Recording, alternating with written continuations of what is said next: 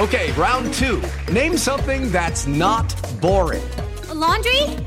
Ooh, a book club. Computer solitaire, huh? Ah, oh, sorry, we were looking for Chumba Casino. That's right, ChumbaCasino.com has over 100 casino-style games. Join today and play for free for your chance to redeem some serious prizes. ChumbaCasino.com. No purchase necessary. Void where prohibited by law. 18 plus. Terms and conditions apply. See website for details. Hello and welcome to Raw, The Fight Within, a brand new podcast series hosted by me, Coogan Cassius. Over the course of the series, I'll be sitting down with some of the most high-profile figures from the world of boxing, including fighters, trainers and promoters, in order to dig a little deeper and understand their own personal stories. This podcast is about much more than simply what happens inside the ring. It's about the journey, the sacrifices, the agony, the ecstasy, the highs, the lows, the tears and the fears. It's about getting to know the person. Thank you for tuning in, and I really hope you enjoy it. If you do, be sure to like, comment and subscribe. This podcast is suitable for over 18s only, as it may contain adult content and explicit language. This week I'm absolutely delighted to be joined by a long-time friend. Yeah. Call you a friend now, can't I, Dave? I should hope you're my friend since you came to my wedding. I filmed your wedding. 10 years ago. Yeah. I didn't get a job after that, but I didn't really publicise it. It was something done for you and your wife, obviously. I'd love to watch that back as well, because we were doing post-wedding interviews. Yeah. I was actually interviewing you and your wife, going like, "How do you feel?" Like I was doing a boxing interview. Yeah, it was a good day though. At least the sun was shining and was we're still going strong. So yeah, it was all worth it, man. It was all about the video. Dave Coldwell, yeah, absolutely ecstatic that you're on this. Well,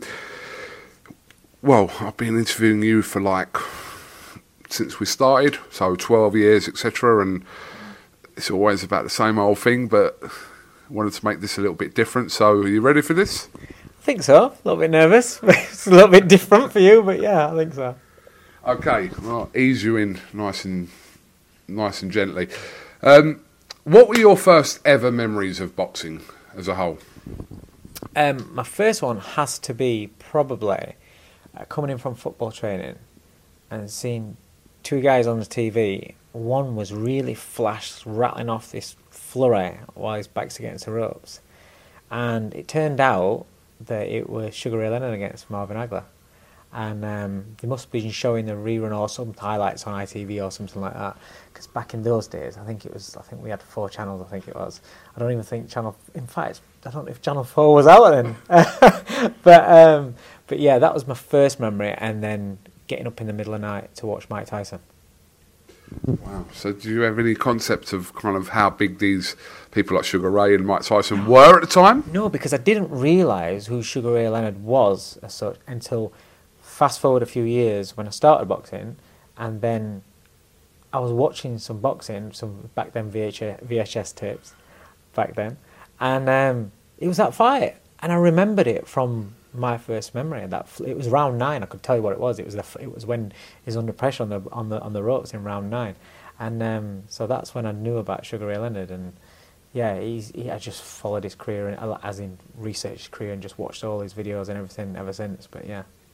What was the first fight you ever went to? Do you remember that? Do you know what? Probably not. I know that I started boxing. Eventually walked through the doors of boxing 2 days after Nigel Benn versus Chris Eubank won. I remember watching that fight, and it was just amazing. Came across on TV, unbelievable, great fight. And I was a big Nigel Benn fan again back in the ITV days, that was the one that I was like, fine, right, I'm going. And 2 days after that, I walked into the gym. I can't remember the first fight I watched. It live. It'll have been something to do with the Ingle Gym. In fact, actually, I think it was Naz's debut at Mansfield Leisure Centre. I think that was it against Ricky Beard. Yeah, I think that'll have been the one, probably. It's mad, isn't it? Because you're watching that and you wouldn't have even thought of kind of how big Naz would have been kind of in his career. No, it was again, because I'm not somebody that's grown. You know, like now, somebody, a star is born sort of thing. You kind of like can kind of like know, right? He's going to be the next star. And then you watch them develop, and you're conscious about the development of these new stars and heir to the thrones.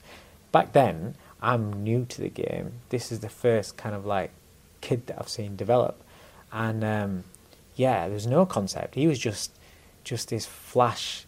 We trained with him. I trained with him and everything. But as far as we're concerned, he's just Naz from the gym. But I remember his day. He was just this flash, skinny kid that looked like a punch really, really hard. And then he was doing all these acrobatics and things like that. So, but you don't realise how big they're going to get, and because you've not experienced that, and you've got no concept of that. Who was the first fighter you kind of took notice of? As in, for me, it was Naz. And I always say this every week. I say this with. He was the guy that got me into boxing. He's the reason why I started following boxing, because, it's in my teens, like, I literally only used to watch Naz. But for yourself, who was it that kind of you pinpoint as the fight that kind of you remember watching, like, and got you into the sport to a certain degree? Well, like I said, I'd get up in the middle of the night to watch Mike Tyson. But Nigel Benn, I was a massive fan of Nigel Benn's. That's why I find it so surreal watching Conor Benn come through. It makes you feel old. But yeah, Nigel Benn. I can now remember the old clips, as the fights, the program started, the edits come on, the music come on. You got Benn on the speedball and things like that. Just Nigel Benn fights for me. He's all. I remember I was devastated when he got beat by Michael Watson. I watched that live on TV. And I was devastated. I was proper, because he was like an hero. And then, when he took himself off to America and everything, and the comeback sort of thing. But yeah, Nigel Benn was the one that I watched the most as a kid, definitely. Right, a fancy question for you now. Yeah. It's quite interesting, this one, actually. So, Dave Coldwell's Fight Club. Okay? So just easiest way of me explaining this to you, right? Imagine a 5-on-5 tag team situation in the ring, right? So you've got you and 4 other people. Don't know the opponents, forget the opponents, but who do you pick that goes alongside you in the ring? So ring rules. Backing me up. Yeah. Could be anyone. Haven't got to be boxers. Fabio Wardley picked Bruce Lee. Oh. Right. Oh, okay. Oh, that opens it up a little bit. Yeah, that's a good pick, Fabio. Wicked, good pick. He would do the job on boxing rules, though. So right. Boxing rules. Right, this is boxing rules, first of all. He picks him for a later question. Right, okay. Okay. So, I would have to go with Mike Tyson. Because, number one, probably, if it's 5v5, 4 of them have already shit it and got out with him just stood there across the ring looking at him. So I'd go with Mike Tyson. I would go with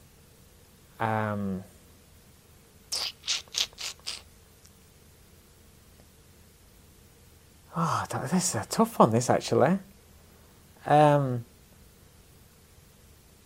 Probably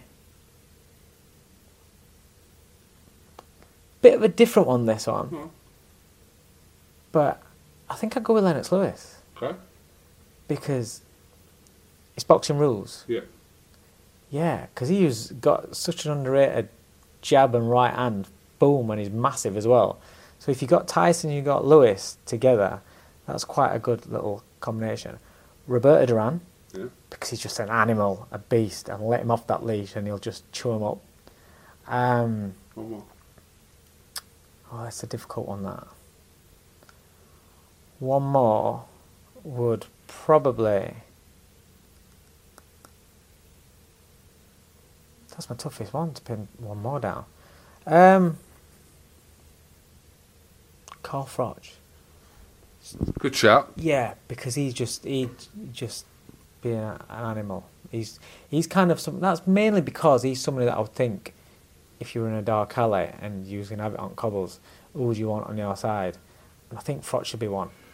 Okay, well these were boxing rules. So the second part of this question was, or is going to be rather, a street team. Oh, okay. Street rules, Right. no weapons, by the way. I've got to say, we're not promoting any kind of street violence. This is a fancy question, but got to say that. But on a street team, who goes on there? Okay. You can swap back one round.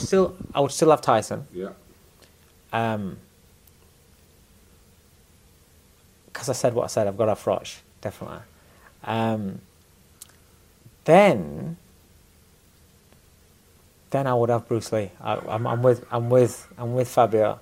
I'd have Bruce Lee, and Can I just, I'm not going to put words in your mouth, but there's one obvious person there that, in a street fight especially, or in the ring, that you haven't picked. And I'm thinking, I'd put him in there, definitely. Someone that you're very close with. hell yeah. Yeah. But Rachel, his wife, would absolutely hammer me for pulling him back in. She'd kill me. Street fight. Yeah, 100%. Yeah. I'd always have Bellew to back me up, definitely. So we've got Bellew, we've got Froch, Mike Tyson, and Bruce Lee. Yeah. And I'd be like, off you go, boys. Do you know, Dave, do you know the funny one, right? Is I did this with Darren Barker, and he went, the fifth person he put, I'm not sure it was the street team or the ring team, he put Eddie Hearn in there, right? What? Yeah, right, listen. And I went, Eddie Hearn? He's like, yeah, I just want to see what he'd do. Yeah, fair point.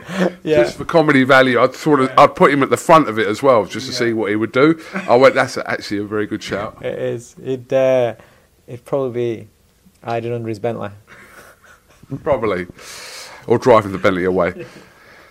If you weren't in the boxing business, I don't know if you've ever thought about this before, but if you wasn't, obviously you've grown up around boxing and it's been a part of your life, all your life, what would you be doing? No, but what would you be doing as kind of your profession or the main thing in your life?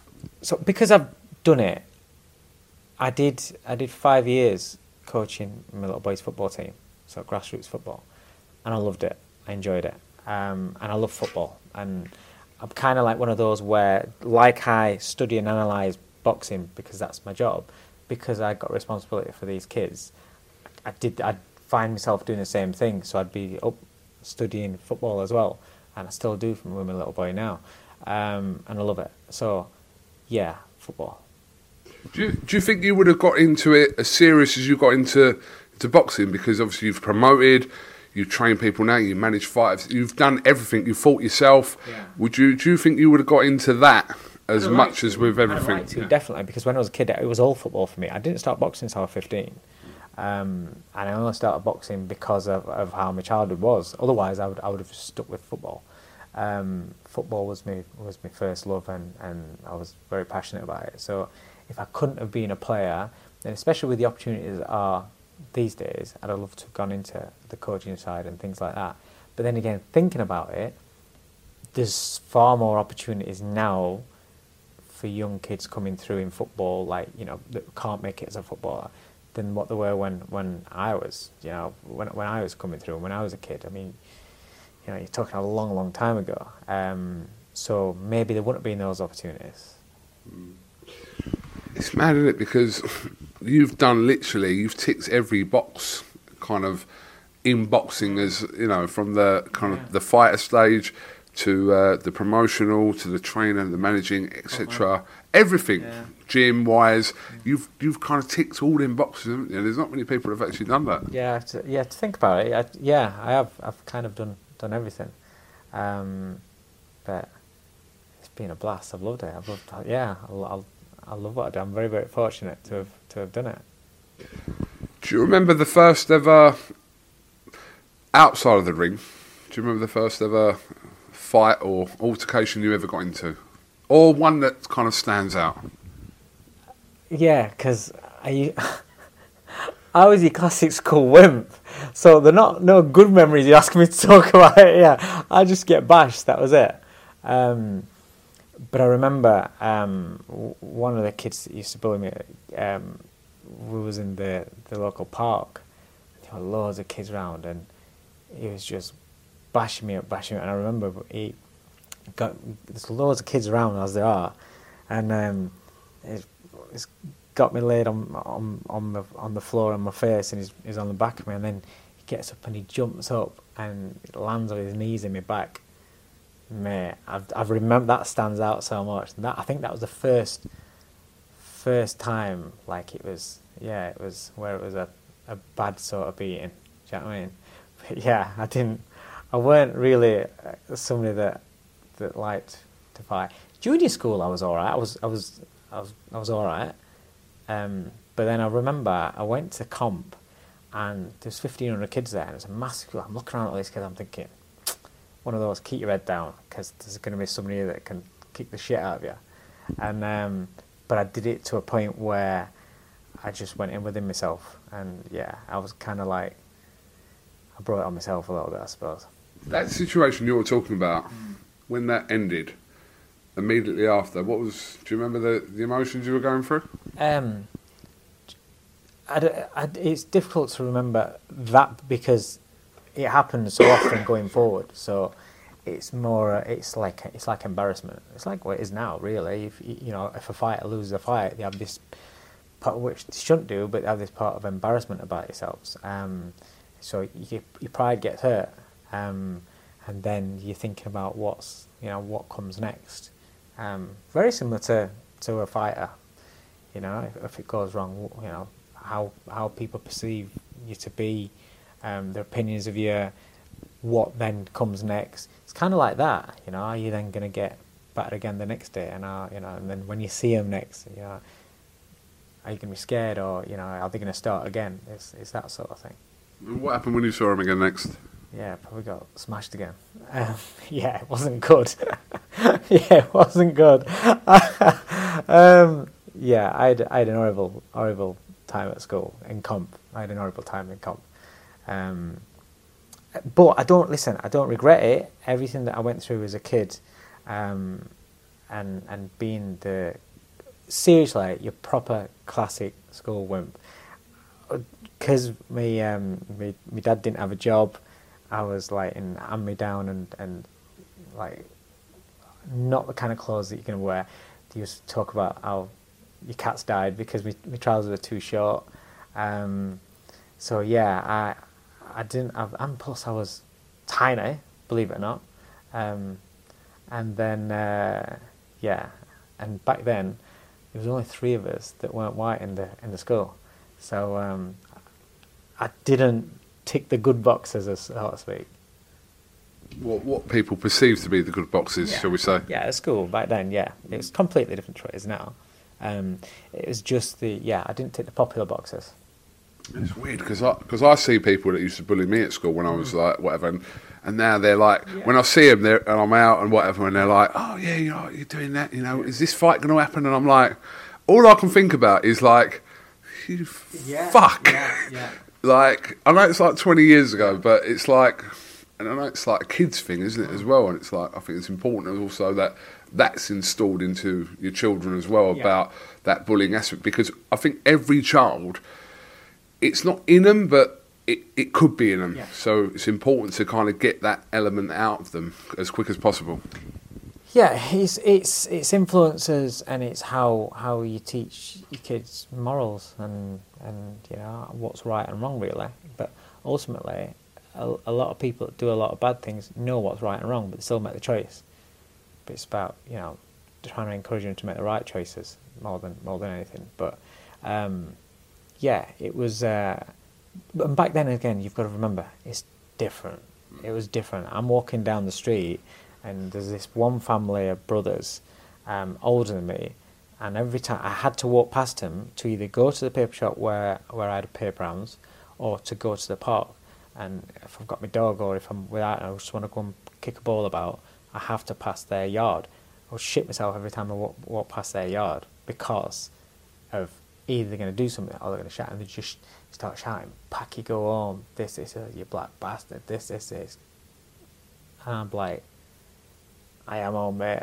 My dad's English, my mum's Indian, but my dad's English, so I'm here. That's me. I'm very proud to be here, and that was my my one little power card, no matter what, because it was the big thing back then. Which is, I mean, you're talking what, 80s.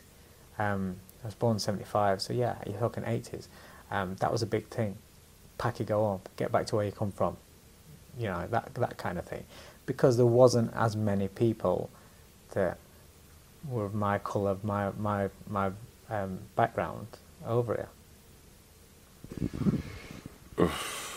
Aggravates me just you even mentioning that, to be honest with you, because at some point I think, listen, according to everyone, we're probably the same. Do you know what I mean? Yeah, but that's the ignorance as well, isn't it?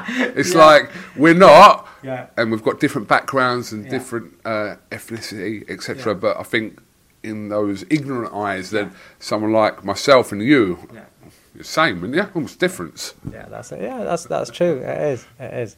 But again, it's how you can't control what other people are going to do or how other people are going to see you, because you can be the most successful, brightest, polite, nicest person in the world, but there'll still be people that don't like you, and there'll still be people that say this about you, and it's just how life is. But and again, it comes from experience and development of your own mind and your own person and personality, is whereas when I was younger, that meant a lot to me, and that would hurt me. As you get older, you realise what's important and what, and also, if you can't control something, why worry about it? It is Ryan here, and I have a question for you. What do you do when you win? Like, are you a fist pumper, a woo-hooer, a hand clapper, a high-fiver? I kind of like the high-five, but if you want to hone in on those winning moves, check out Chumba Casino. At ChumbaCasino.com, choose from hundreds of social casino-style games for your chance to redeem serious cash prizes. There are new game releases weekly, plus free daily bonuses, so don't wait. Start having the most fun ever at ChumbaCasino.com. No purchase necessary. VGW Group. Void where prohibited by law. See terms and conditions. 18+. Okay, round two. Name something that's not boring. A laundry? Ooh, a book club. Computer solitaire, huh? Sorry, we were looking for Chumba Casino. That's right. ChumbaCasino.com has over 100 casino-style games. Join today and play for free for your chance to redeem some serious prizes. ChumbaCasino.com. No purchase necessary. Void where prohibited by law. 18+. Terms and conditions apply. See website for details. Do you remember a time that you felt that you were fighting a losing battle? Let me reword that. In what? In terms of whatever, just in your life, have you ever been in a situation where you felt like you were fighting a losing battle? Yeah, like as in my childhood, I didn't think that I was at points where I thought, what's the point? Is this my life? I'm a young kid, and is this my life? Is this what I've got to look forward to? I had so many times like that.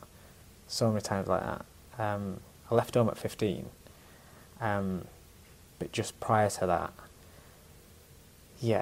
I didn't think that I didn't think I was gonna be around to be an adult, and a strong part of me didn't see the point, because if that's my life and that's what I've got to look forward to, then what's the point? It's sad that we look at you now and kind of see what you've accomplished, but there was a point in your life where, in your head, that your last kind of 15, 20 years almost is so far away from any kind of reality at that age. And I think about that a lot, and that's why I genuinely appreciate my life, and I'm genuinely happy, and whatever happens going forward, as long as my family, as long as my kids are happy and healthy, I don't care. I've clocked the game. I've cracked it. Some people chase success, chase money, and then they get it, and then they're chasing it more. I'm not chasing anything apart from, it sounds silly, the only thing that I'm chasing is, I'm trying to be as healthy for as long as I can, so I'm around as long as I can to watch my kids develop and watch. I'm intrigued and I'm excited to see what my kids do with their lives, because I've strived to make sure that they have a much better, not leg up, but a much clearer path than what I did, so then they can at least achieve or try to achieve what they dream about, what they want to do, a lot easier without the obstacles that I had. So I'm kind of excited to see what path they choose themselves and how far along that path they get. And if they're successful and if they're happy with it, I want to be around. So the only thing I'm chasing really is the reason why I look after myself like I do, and I live like I do, and I don't drink and I don't smoke and I don't do that sort of stuff. It's because I'm at an age now. I'm 47, and like when you're in your 40s and when you get towards 50s, and you start losing a lot of people, and you start. I mean, when I was younger, years now, I lost a very good friend of mine, and he was only 41, and I've always had that in my head. I've always thought that. So when you get into your 40s, when you've lost friends at that age and stuff, and you think, whoa, okay, so you're very, very aware about your mortality, and you can either just like accept it, or it is what it is, or the way I do it is that I want to be as healthy and and I'm willing to put in the work in to be as healthy and live as good a life as I can do for as long. Don't get me wrong, I'm not interested in being. I'm not one of these. I want to live to 100 and all that sort of stuff. I don't want to. For as long as I live, I want to be healthy doing it. So if I'm 70, 80, I don't want to be just sat in a chair, not being able to be mobile, not be able to do stuff. I want to be like me now. And I know people, you can't be. But I see people at 70, 80 that are fitter than me now, and they're moving about and they're doing runs and they're doing this and all that. I think, well, okay, if you can do it, that's what I want to be, because I want to be because right now my son's in sport and he's very, very active and he's sporty, and I want to match him and I want to keep him on his toes for as long as I can. So, then you think, well, one day they might have grandkids, and then you want to be like that with your grandkids. So that's how my mind works. What causes do you think are worth fighting for? Like, everyone has something, always think they have something. Some are more vocal than others. Some people talk about kind of mental health, or whichever is. What does Dave Coldwell kind of believe in, and what do you think is worth fighting for? Happiness. I don't think there's enough people that are happy. I agree. And this is why I'm saying, where a lot of people chase success, and then they view success as materialistic. Don't get me wrong, I'm happy with what I've got, and I'm fortunate to have got what I've got, but I've worked hard for it. But it's not the be-all and end-all. I'm happy because my kids are happy, my family's happy. My missus tells me she's happy. We don't know. We never know. We never know. Sorry, I don't regret that comment. We never know if you're happy or not. Yeah. But because I look and I see, obviously, social media, but you see people walking about. You don't have to have social media. You don't have to watch your TV. Just watch people's body language as they're walking about. I was with Opie earlier on, and I said to him, I've seen, if I'm walking down the corridor with you, if I just catch your eye, I'm just going to say hiya. Hi mate, right, all right. And I've passed 3 people today, and just completely blanked me, just kind of like looked miserable, sad, head down. And I just think that, again, if you watch people, you look at people's faces, look at people's demeanour, stuff like that, a lot of people are suffering, whether it's outwardly or inwardly, with life, with problems, with health, with stressing about money, stressing about cost of living and stuff like that. food. And it's always, there's so much negativity that's on your news, so much, it's like a constant barrage of putting fear in people or making people aware of unhappiness. Good news doesn't make TV. Happiness, good stories don't make TV. They might make it on your TikTok or your social apps. I'll be honest with you, I like the stuff on TikTok where it's uplifting and it's like you see nice, like cool videos, funny videos, people having fun, good times. Because there's not enough of that being put out there into public, so everybody's got this constant negativity. And when I said to you, I think happiness is the most powerful thing in the world, because that's your mood. That takes you out your depression, that takes you out your sadness, your loneliness, you know. Money comes and goes, but you know, happiness is a big thing, and there's too many people that aren't happy enough, which is why we have so much depression now, which is why we have so much suicide now. And it can be people that you would never ever guess. You would never guess. I've had people that I'm friends with, people that I know, and when they've taken their own lives, you're like, what? You would never ever guess. And I think that's scary, because you just don't know. And when people are just, you know, being rude to people or being heartless and nasty to people, you just don't actually know what's going in that person. How do you not know that you're not going to tip them over that edge? How do you not know that?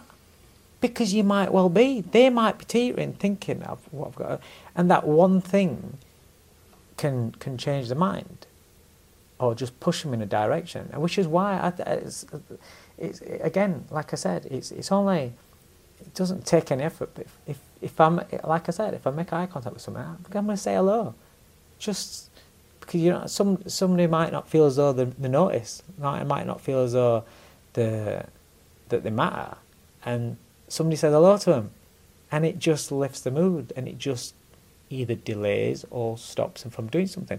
If you delay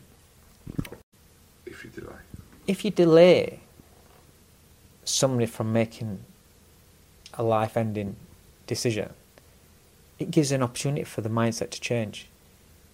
It doesn't mean if you've delayed it, and it gives an opportunity then for something else good to happen, something else to lift the spirits.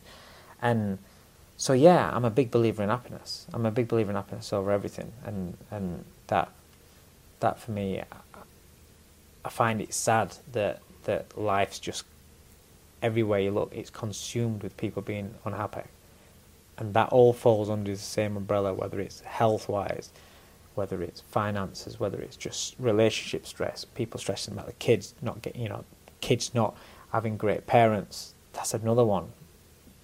Kids pisses me off when you've got parents that don't back the kids. I had it, so I can speak about it and I know how that feels, and that's why I will always back my kids as much as I will do, and as much as I can do, because I had it. I don't believe it's right that your kid has a dream or tells you that they want to do something, and you tell them that it's never going to happen. You tell them that they're useless. You tell them that, like, they're not going to achieve anything in their lives. You need to be realistic. All that bullshit. I don't think that's right. I can speak about it because I had it. But that's why I'm the complete other way with my kids. And my son wants to be a footballer. He don't just want to be a footballer, he wants to be the best player in the world. And everyone's like, oh, that's sweet, pats him on the head. Somebody told Ronaldo, so Ronaldo told somebody, or Messi told somebody, or Maradona told somebody when they were a kid that they're going to be the best player in the world. Just like our friends, our fighters, when they were amateurs and they started, and they were kids, I'm a world champion. I want to beat that man. I want to be the best in the world. But they're working for it. Anybody that's working for it and has got the mentality and got the discipline can achieve it, because there's somebody that is the best in the world. So I will never tell a kid, if a kid tells me that, a young kid tells me that he believes he's going to be the best player in the world, or if he's going to be a world champion or whatever, how do you not know? Because somebody around their age, somebody is going to grow up to be that man or woman. you know. But parents that my mum did. My mum trounced on any dreams that I had. On any dreams I had. Constantly telling me that I'm never going to do anything. Still don't think I've done anything yet. Honestly. Still disappointed because I weren't a doctor. So you're stereotypical. But you can't have an idea for what your kid's going to be, and because they don't want to be that, resent them for it and want to destroy their ideas of what they want to do with their life. You're meant to support them. And that's where I think, again, there's not enough parents that don't get me wrong, there are a lot of good parents, but there's not enough parents that will back the kids' dreams in terms of, I'm not talking about money. Money's not, we ain't got money. You know, money now is becoming such a stressful thing, lack of it for people. But I'm talking about talking to your kids, spending time with your kids, making them believe that they can achieve whatever they want to achieve, because that's the most powerful thing, and it's free. It takes your time and it takes your words, it takes your compassion. It's interesting what you're talking about, because I think a lot of parents, like I said, they've probably got an idea in their head of, like, as you kind of see the personality of your children develop, etc. But as they get older, you kind of think, oh, I'd like them to do this. You know, I'd like them to do that, etc. But it's not always reality, because, like, my parents would have, I did A-level law, right?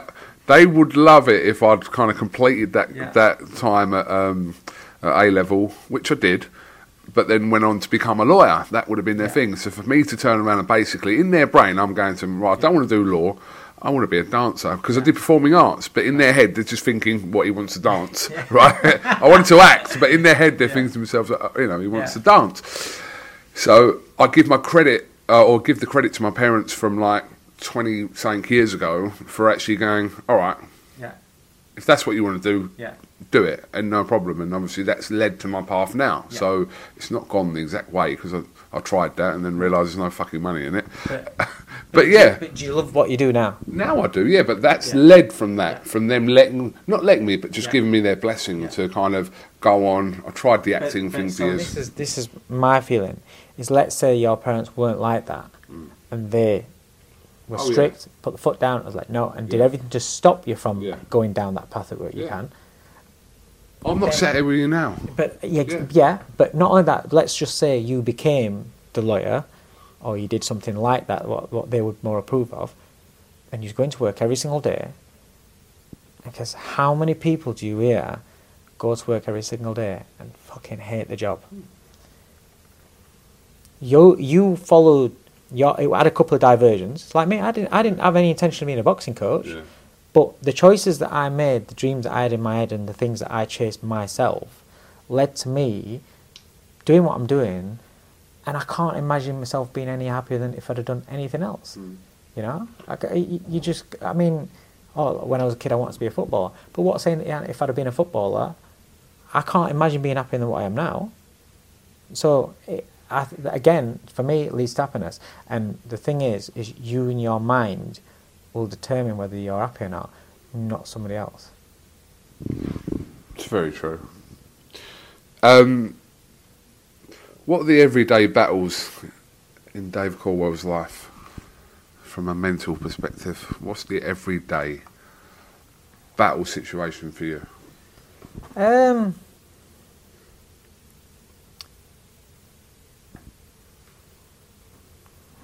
Not being good enough. I put a lot of pressure on myself. Because I'll never be satisfied with what I do. I don't know how to enjoy the moment. Bellew wins a world title. I'm thinking about his next events while we're celebrating his world title win. I can't enjoy the moment of what we're achieving, what I'm doing now. You know, one of my young fighters goes out and boxes brilliant. Everyone's, you know, I'm thinking about when he steps up, does he get beat by him? as a parent, I know my kids, are, you know, they've got a good life and they're happy, thank God. But I can't sit on that because I think they could be happier. They could. I don't know. I don't know. Just being good enough in every way, really. I think I just don't know. I can't. I don't understand how to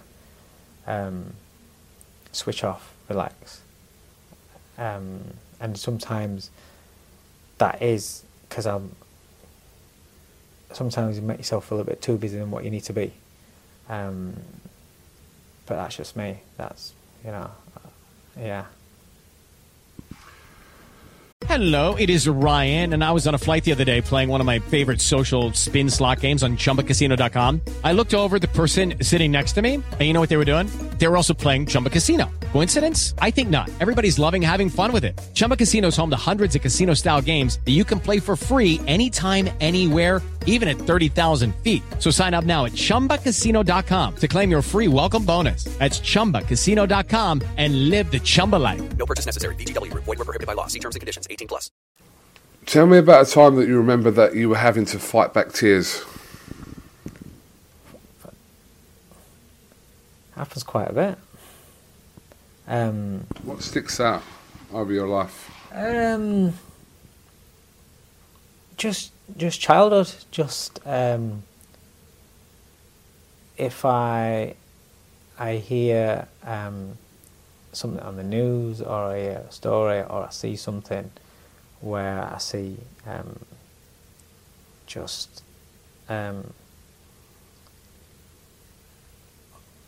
shit happening with kids,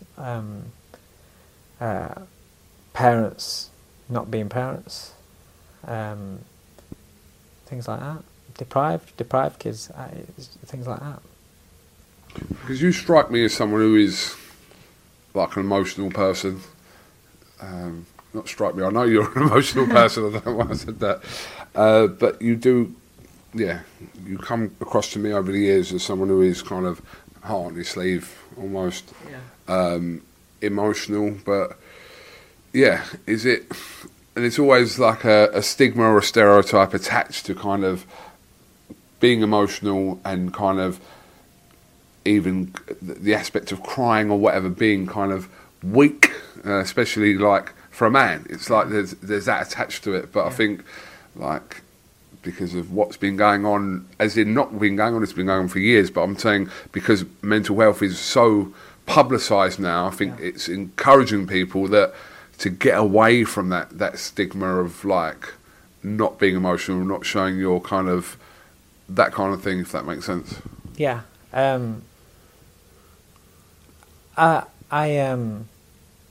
It's not that I want to be. It's certain thing, because there's certain things that trigger me where it's almost as though I'm back to being that kid, and I've run so hard and so fast to get away from being that kid.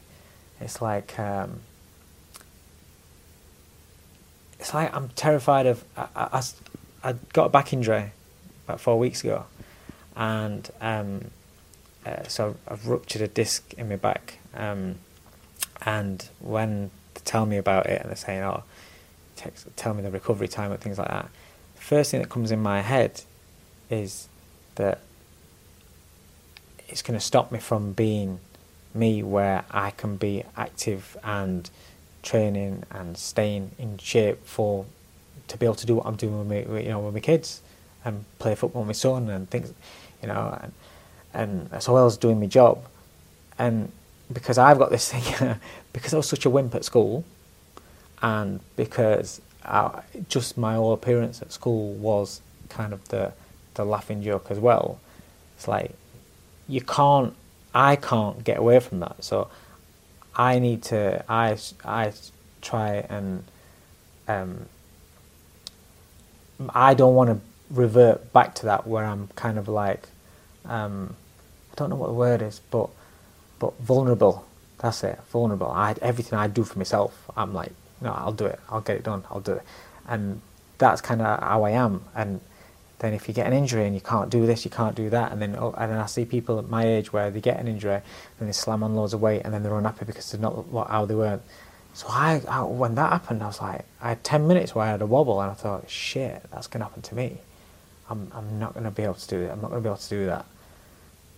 But then I have got a very strong mind where literally 10 minutes later, I flick a switch and I'm like, what happened to me? I'll be back training lads in a week, and I'll be back doing this, and I am, and it's weird because I've got a very, very strong mindset.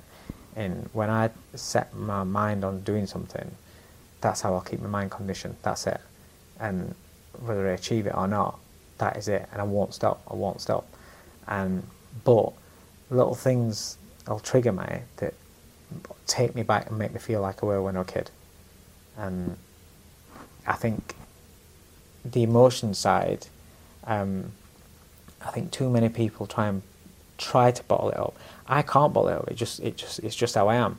But a lot of people will bottle things up, and all that's doing is frying your brain. And all that's doing, I explained to my son, because he came back and he was talking about, he's so forward for his years. He's only just 11, and he was talking about mental health. He was talking about why because there was a bit where like there were always people being spoke about on news, like like celebrities and stuff like that, where they've committed suicide and things like that. And they must have been talking about it at school. And he came and he asked me, he says, what is mental health and what is and I explained to him about how to look after your brain. I got a glass of water. And I said, "This is your brain." I said, and "This water is your thoughts." I said, and "Your emotions." I said, "Your problems." Right. I said, "So every bit of water I put in," I said, "That's a problem." You pour it into your head, put it into a glass. I said, "That's your brain. It's got some problems in its mind," and you keep it there. And it's still there. That's it. You don't let it out. You don't empty the glass out. You keep that glass of water there, that little bit of glass of water. So you get some more water, pour it some more. So that's some more problems. So it's still there. Get some more water. And I did it in stages. Every time I poured a bit of water into this empty glass, that's problems filling your head up. I said, you see how much space here? So the space that's left, that's your good thoughts. And that's the stuff that makes you happy. I said, but this water is your problems. And you see how it gets to halfway. When it gets to halfway, I said, it's now 50-50. Once there's some more water in, now you've got more problems in your mind and more things you're stressing over than what you have that make you happy and make you think nice thoughts. Then I filled it right to the top. So now your brain is full of problems. So it's full of problems. I went, right, yeah. I said, there's no good thoughts, there's nothing there. He's like, yeah. Then I poured some more water in. I said, what's happening? He said, your brain's too full. And that's how I explained to him about mental health and about how it's important to get your problems out. And you've got to speak. Because if you don't empty that glass out, just keep pouring water in there, it's going to overflow. And that's like your brain with problems. You can handle shit. We are built to handle shit. A lot more than what you think. And you're able to build and handle it. But it gets to a point, no matter how big the glass is, no matter if it's a jug, a big bottle of water, or if it's a little cup, no matter how strong your mind is, how strong a person you are, there's only so much space in that brain. And if the bad shit takes over from the good shit, your head just blows. And that's when people feel as though there's no way out. There's no room. That's it. It's just full. That's what I said to him about the glass. It's just full. It's just full of problems. And you don't see no room. There's no room for any good thoughts. And he got it. And he understood it. So he understood about how it's important to, if he's got anything he's a kid, but he's going into a bigger school. He's doing this. He plays football. He doesn't have particularly many friends at his own age. All his friends are older because he gets on their wavelength.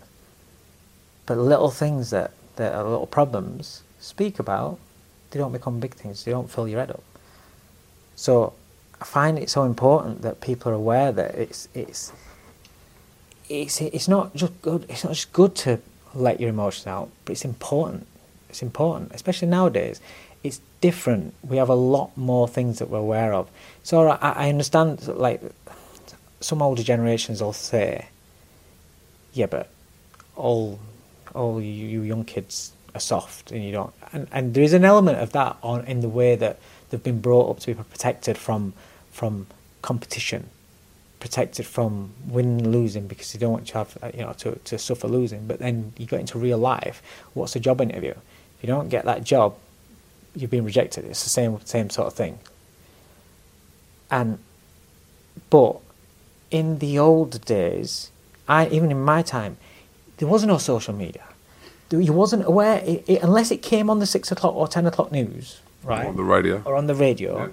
You wasn't aware of shit that was going off in China or Russia or, well, wherever, right? You weren't aware of what's going off in London unless it came on the news. Now you're aware of everything, and the 90% of things that are on social media is negative, negative, negative. Fear, fear, fear. Bad times, and it's filling people's heads. And it's and certain things where trigger people. There's so much things where it's filling people's head with that much negativity. They are more aware of it, so they absorb more problems.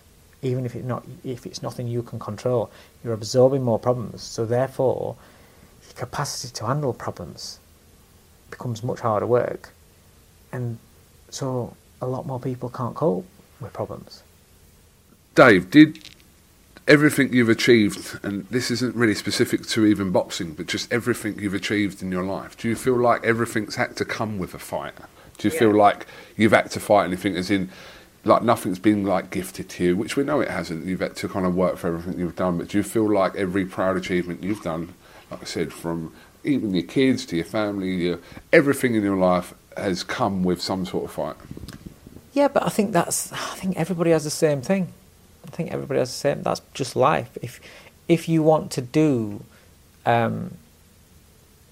things that aren't normal, what we do isn't normal. It's not just a normal job that majority of population does. It's different, but it's also in the limelight. It's also being judged every step of the way and everything. So it's gonna be where you feel as though you're fighting all the time, because you're always in a position where people will judge you, and people say that you're no good. People say it's a failure. There's competition to get to where you want to be.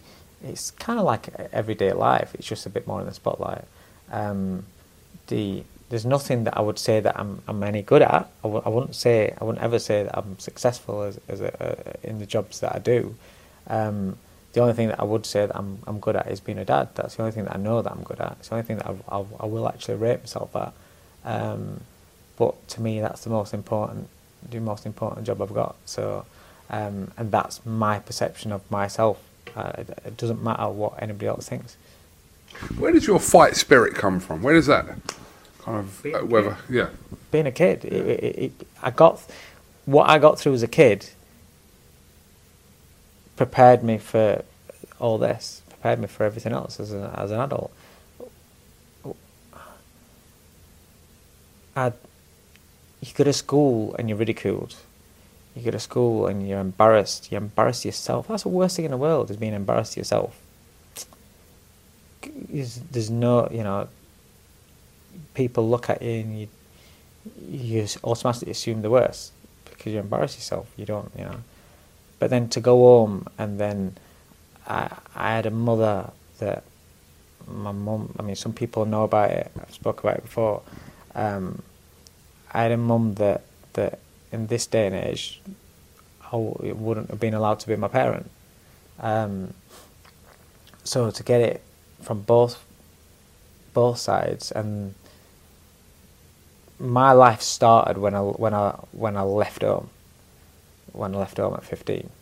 So all that prepared me, and then from 15 having to be switched on and go about my business, that made me grow up really quick, and I suppose that's why I've always been a little bit older in head than what than what I was, even though now I can't say that because now I'm younger in head than what I am. What is your relationship like with your mother? You've made a couple of references. There is none. There is none. As I've got older, I've understood that, again, other people's opinions of you don't matter. If somebody's going to make you feel like shit, don't have them around you.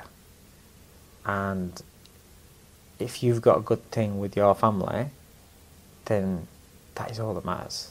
It's like you've got to anyone that wants to try and unsettle that, you don't let them get anywhere near it. So I don't really have anything to do with them at all. Does that relationship, which you said is non-existent, does that have an effect in a positive way on how you are with your own children? 100%. That's why I wouldn't change anything. And I genuinely mean this. I wouldn't change anything about my life.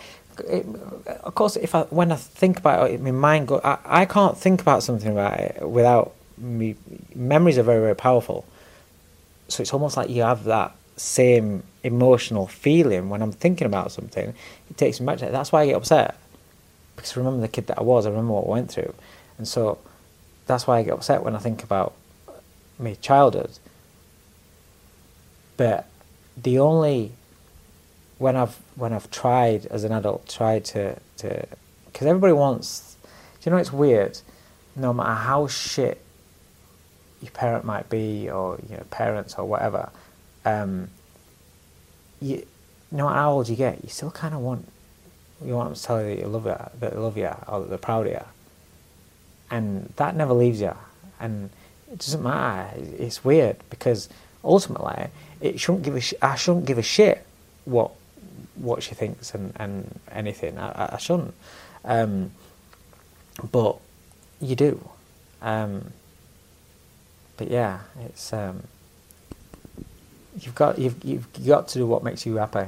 And whenever I have that part of my life brought to me, then it causes me like stress, and it causes me to be uncomfortable, unhappy. So it's far better that I take control of that situation. Do you feel like you have demons to fight? Will you fight demons every day? Do you have that in you? No, I've got a great life. And like I said, I won't change anything as a kid, because I learned how to be a dad or a parent from what not to. It's such a valuable lesson. It's not all about having great role models and things like that. You can flip it around and think, okay, well that felt like shit as a kid, so I don't want to make my kid feel like shit. So, I won't change a thing. I won't change a thing because it's made me who I am.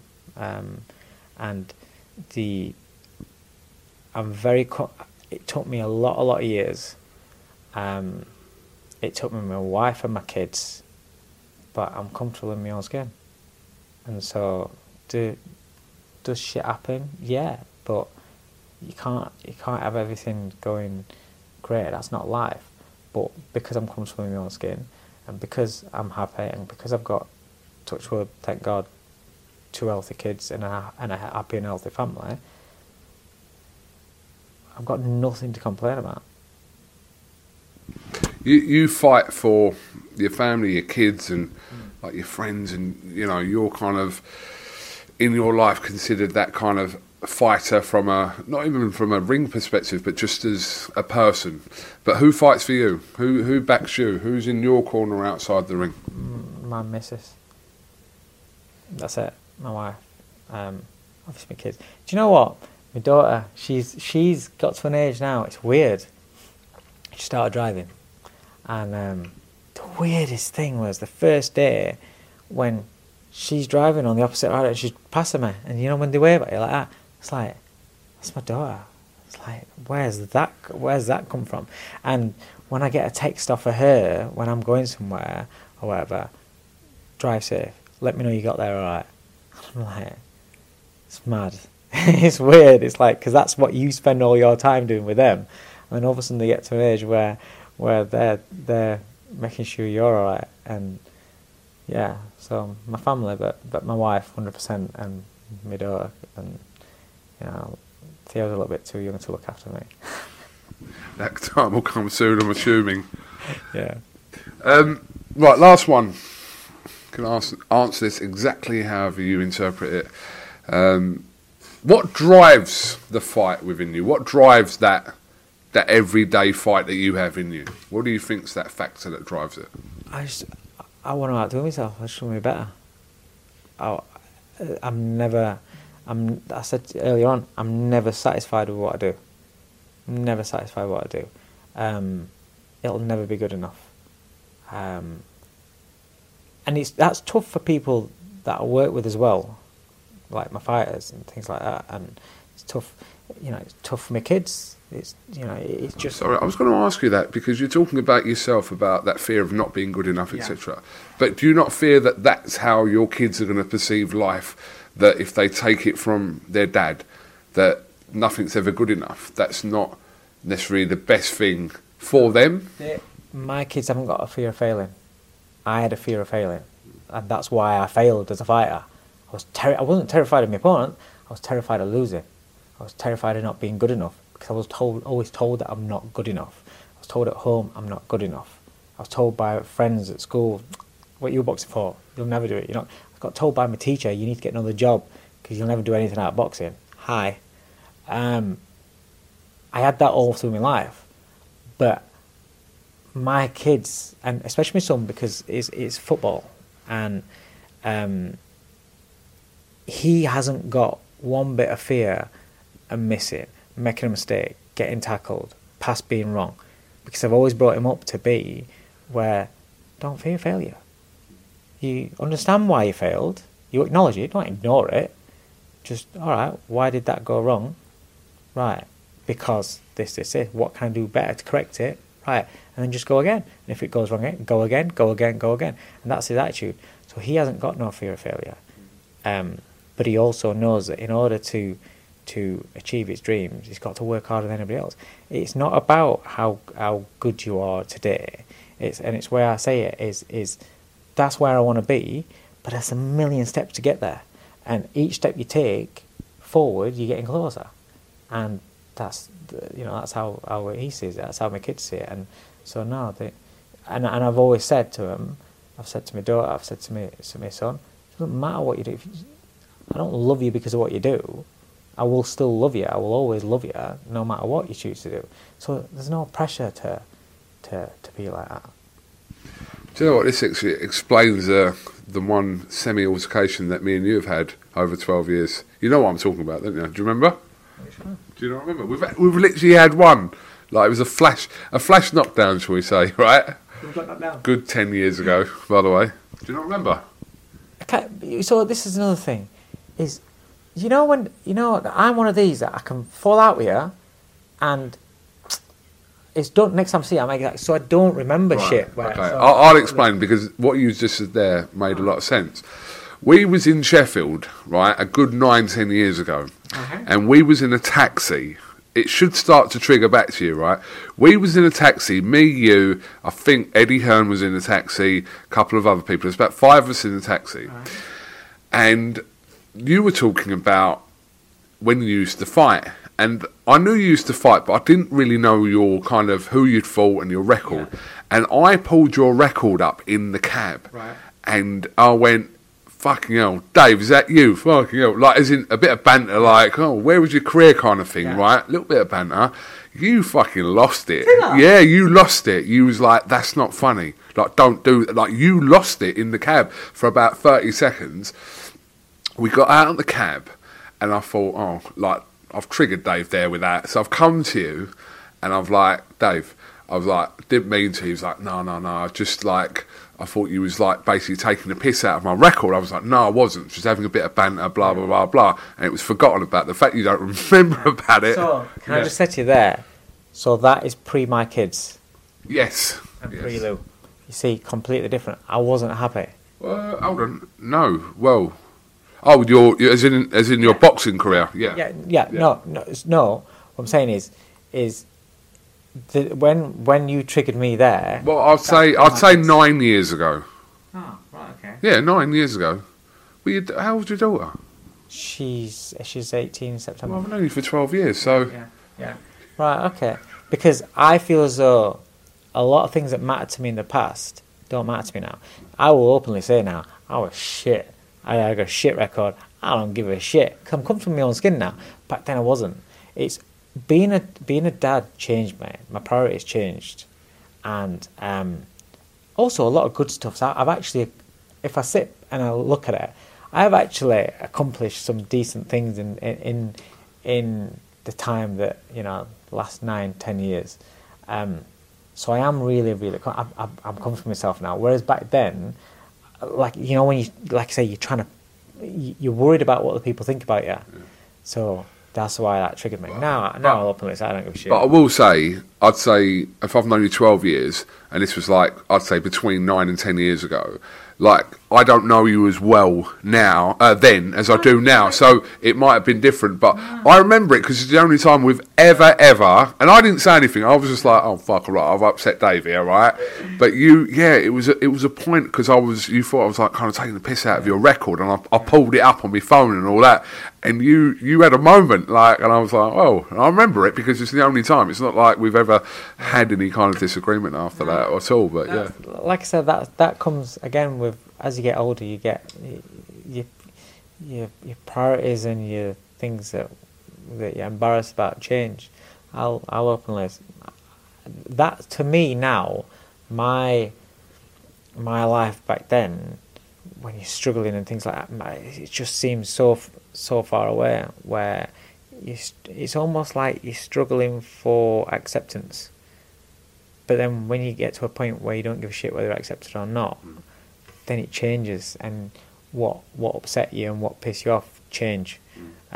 Which is why, like I said, now when somebody wants to bring, I don't like talking. Do you know what it is? I don't like talking about my book because I'm not proud of it. I don't see it as part. But what I see it as is part of the experience that I used to put forward into my coaching career. Because I know what's in the minds of those that probably aren't as confident and successful. So yeah, but whereas back then, it's that you're still in that phase of trying to prove yourself and be accepted. Do you know what I mean? Sorry, mate, I'll accept your apology live on. Dave Coldwell, appreciate your time as I do always, and it's been insightful because again, I say this to people every week. I'm like, I'm still learning. It's like people I've known like you 12 years. I've known like Fabio 5 years. I've known Connor for the last 7 years, and it's like I'm still learning now about, because we don't talk about this kind of stuff, and it's like, sometimes I think just to kind of delve away from me asking you about all your fighters and who's going to win out of this fight and that fight, it's good. It's good. No, nice one. I appreciate you having me on. It was nice to be asked. No problem. Right, this has been for the Raw Fight Within podcast with me, Kugan Cassius, with my very special guest, Dave Coldwell. Thank you very much. Cheers, thank you. Sports Social Podcast Network.